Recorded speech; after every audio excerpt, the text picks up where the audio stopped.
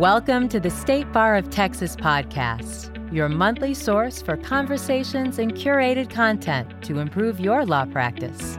With your host, Rocky Deer.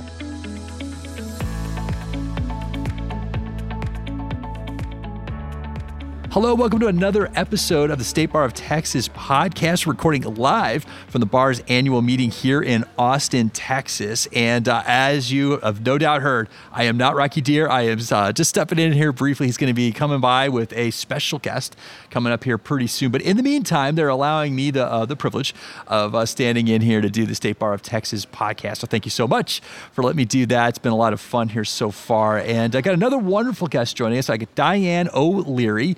And she is fresh off of one of her presentations called Keeping Pace, Creating a More Modern Mindset. So I'm really interested. We did a little pre-game conversation here, and I think it's going to be a really interesting interview if you're into automating, innovating your law practice. So Dyane, welcome to the show. Thank you so much for joining us. Thanks for having me. So now you teach at Suffolk Law School, but tell us a little bit more about what you do. Obviously you're from Boston, but tell us about your position and the kind of work you do there. Sure. So after practicing at Big Law for about 6 years, I realized I liked the law, but I didn't want to practice it anymore. So I get to do the next best thing and just talk about it all day. So I teach the first year legal practice skills course, which is kind of that required skills course that all law students take. But over the last decade, I've been more interested in legal innovation and technology. So on two fronts, I integrate that into our first year curriculum, but also direct our legal innovation and tech concentration, which is kind of an academic major, and a bundle of classes like coding in the law, design thinking, automation, project management, all sorts of new skills we're trying to pass on to our law students. So that's my role up at Suffolk. Well, please tell Andy and Gabe hello for us. It's been a while since we've talked to them. It's one of our favorite visits to go out to Suffolk Law School over the kind of the Boston Commons area, right over there. Right on the Boston Common. Yep. Yeah, and it was so funny. I remember I was taking a little break there, and this is just so fascinating. I walked across the street, and there's this graveyard. I had no idea, so I just walked in because everybody else was walking in. I did not realize how many historical figures are buried there. Yes, often you can look out your window from the building and see all sorts of field trips going through there. So that's our admissions pitch, right? Come to law school right on the Freedom Trail. Yeah, no, and there's Paul Revere is buried there, and so I've never been able to get a satisfactory answer to this. Why do people leave money on his grave? My father was a history teacher, and he'll be horrified that I don't know the answer to that. But now after we finish speaking, I'll have to look it up as well. I'm telling you, it's going to be hard. I looked it up even on Wikipedia. I didn't even get some colorful sort of idea about it. I couldn't find anything. Then we're going to ask my dad, the high school history and social studies techer. Okay, he'll know enough. the answer. Fair enough. Well, anyway, thank you so much for joining us. And so I want to get into our topic here. So this modern mindset, just as a starting point, obviously, technology, the innovation loop by which new technologies and game-changing technologies are coming out, that pace increases. So let's start at the very beginning. How do you define modern mindset in the terms of running a law firm and keeping abreast of those changes? What exactly does that mean? Yeah, I think first let me back up. Why do I define it, or not how do I define it, but why even define it? So everything you just said, innovation, technology, kind of the rat race of new products and software and updates and tools, frankly, all of that is behind the scenes if you don't care about it, right? It's not, we talk about it as if it's a given that lawyers pay attention and care about those things, but it's really not. So to me, all of that is kind of gravy in the background. The first step to even get there is to motivate to think about it and to, frankly, appreciate that it might be part of a good law practice. So I like to kind of start there because I think we kind of take that for granted that lawyers will be interested and they do care about technology. And I don't know that that's always the case. So it's more kind of the modern mindset to be willing and aware. This presentation was part of the adaptable lawyer track, right? And they love that word of kind of, it's not survival of the fittest, it's survival of the most adaptable. But I think that's why, at least for this presentation, I didn't want to get into gadgets and shiny technology and ChatGPT and all those kind of scary things because frankly, that's polarizing for people. They feel uncomfortable about it. They feel new about it. But a mindset for change and kind of be willing to motivate and how to find little pockets where you can do that, I think is something more manageable for folks. So that was the angle for the presentation. Well, let's start with some examples of that. So, and you mentioned ChatGPT, and that's been a really fascinating thing to observe. And so I take an office space over in WeWork in San Diego, California, and I have some friends that, I don't work with. It's kind of like a, co-working, share office space thing. But I hear about some of the projects they're working on. It just blows me away, the pace at which people are creating new products and services on that platform. And this has nothing to do with the law. And so give us some examples of that. You were talking about the mindset, but it blows me away how fast that moves, and you got the practice of law is built on precedent and things that are not necessarily supposed to change quickly, or at least if they do, everyone needs to kind of be in lockstep before you change legislation. It becomes law, and we all have to understand the rules. That's kind of what makes laws more enforceable. And so the modern mindset, keeping up with technology, let's talk about some of the examples of how that's playing out. Right. And to put this in context, right, lawyers have been doing this for decades. And not to sound silly, right? It was the typewriter from file cabinets, or it was, hard drives, or it was paper research in law school to starting to use those scary online research systems, which frankly, a lot of the chatter then sounds like the chatter now about generative AI, right? So these are kind of the arc of technology in any industry, not necessarily law. So I think sometimes us lawyers like to think we're so special and it's so unique to the legal industry, but it's really not. It's just kind of the latest in a cycle for decades. So some concrete examples. So one example I like to think about is sometimes how lawyers are just building their documents. So documents are a lawyer's tool, right? It's not that fancy, but that's what lawyers do all day. And something we talked about this morning with the group was kind of more automated templates and macros and different ways to make that more standard. So for example, a lawyer who opens a Word document, or nowadays my students and more junior lawyers, Google Documents, which is a whole nother issue, but starts to type things manually, like United States District Court for the district. Anything like that that's not being standardized now from kind of a macro or a template is frankly silly. And that's not new flashy chat GPT. That's basics of Microsoft Word, right? Kind of building Lego blocks, if you will, that are personalized to you. Same thing with email. So if I send a client's emails every week that say, hey, I thought you'd like this article, it's interesting, I shouldn't be typing that out. I should be saving that as a simple email template in Outlook, and I should be using that every time. So those are super simple, but they're just examples of tools that we already have that, frankly, a lot of lawyers might just not be using well. So that's one example, at least in kind of that starting document space, which is accessible to a lot of lawyers and kind of a pain point for a lot of them as well. So what I'm hearing there is save some time, right? So that's a question. And maybe the mindset aspect of it comes down to a series of questions you should be asking yourself about the work that you do. So how do I save time doing this? What tasks do I do over and over again? How can I make something more accurate? How am I going to create a process where I make less mistakes and things don't slip through the cracks? And exactly. So what are some other questions help you kind of get into that modern mindset to get the most out of a very busy day? Yeah. So another example that we talked about this morning is kind of the office management approach that's still in silos. And so what I mean by that, kind of a less modern mindset, if you will, has kind of the business of law still operating on individual people's computers, right? So maybe we share a little bit, but think of how much knowledge is trapped in an inbox. Right? Timelines, people, dates, assignments, that's like siloed in an email inbox. So again, kind of one concrete transition would be a law firm that's willing to use different cloud-based dashboards and portals and better task management system, right? Again, productivity software is available in all industries. One tool I talked about this morning was called Dashboard Legal, a really neat tool that I like and I've showed my students. But again, the contrast there that's concrete for folks is document management that's folders and email is not document and task management these days, right? It's cloud-based platforms that allow people to really collaborate is, I think, where most law firms, if they haven't moved already, are moving to. So that's another example. Building on that, where do you think the biggest bottlenecks are? So you're talking about an inbox, but where are the bottlenecks? Where are the pain points right now in that practice of law? You're in a firm, let's say, let's just call it a smaller firm. So let's say 10 to 20 people. And you've got clients coming in, they have problems, they don't know which attorney to talk to, all of that. So where are the pain points today?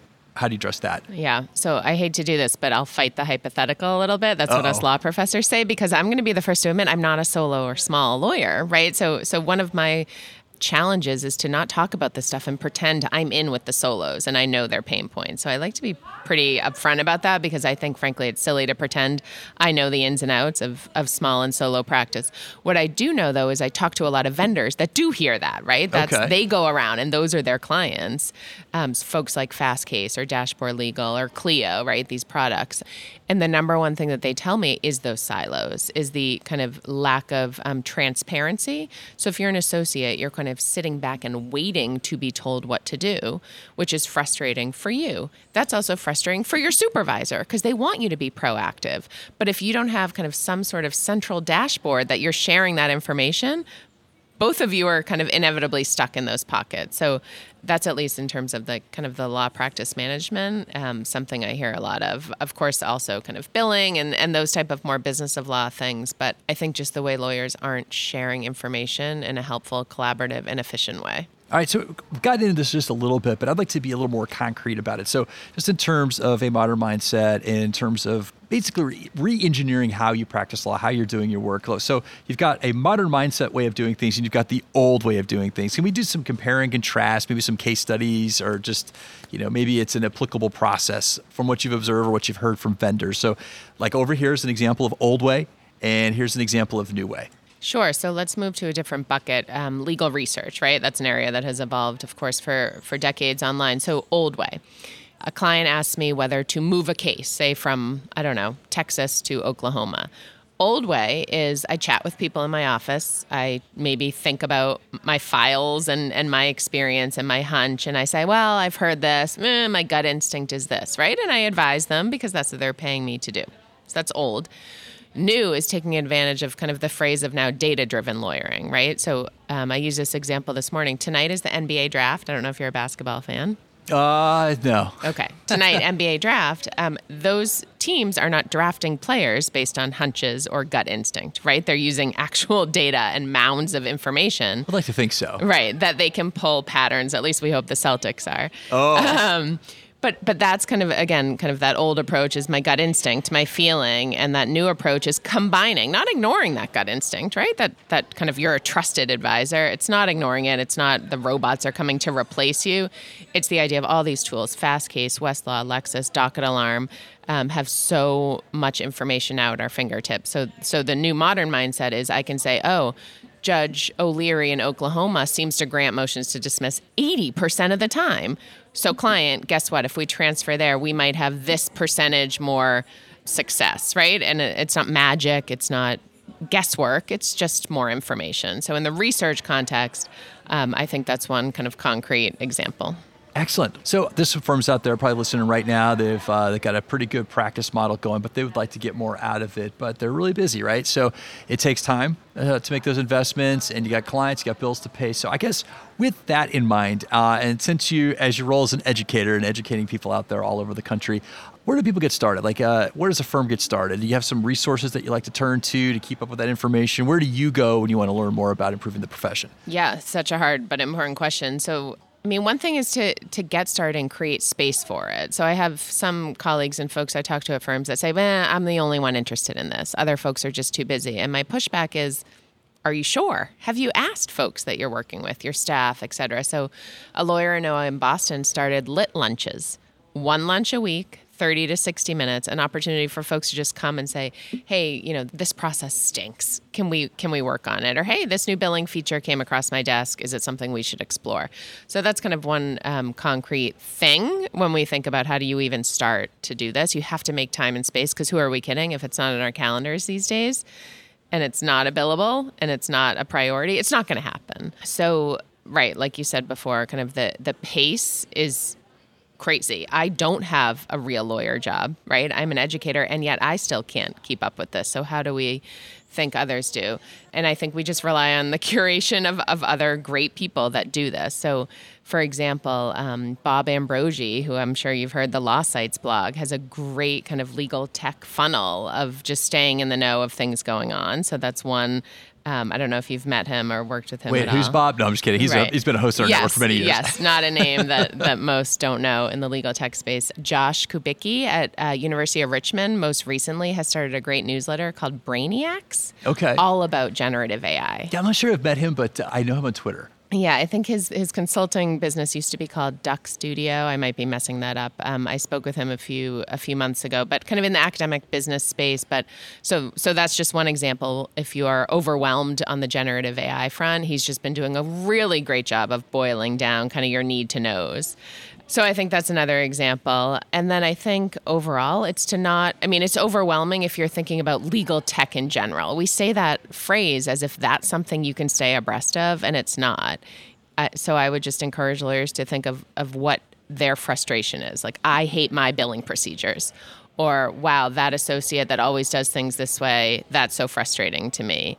or this is an expense we need to get down. How can we do that better, right? And the more you narrow kind of your friction point, I think it's easier then to feel like you're keeping up with what you need to in that particular pocket. So necessity being the mother of invention.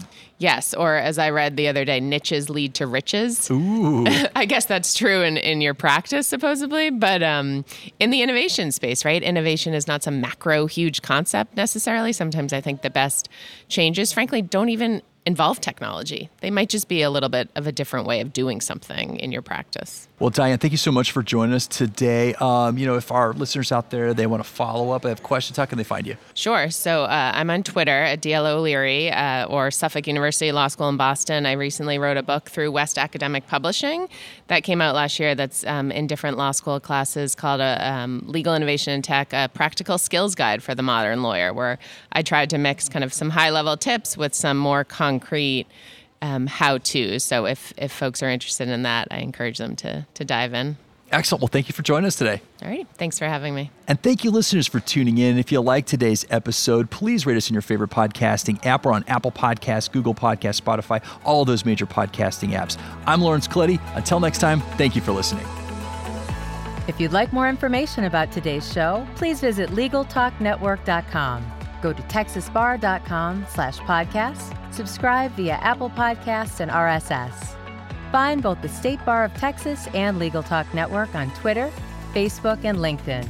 Or download the free app from Legal Talk Network in Google Play and iTunes.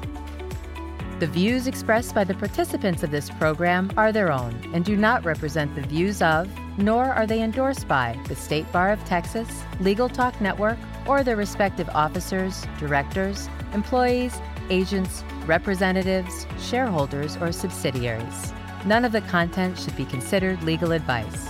As always, consult a lawyer.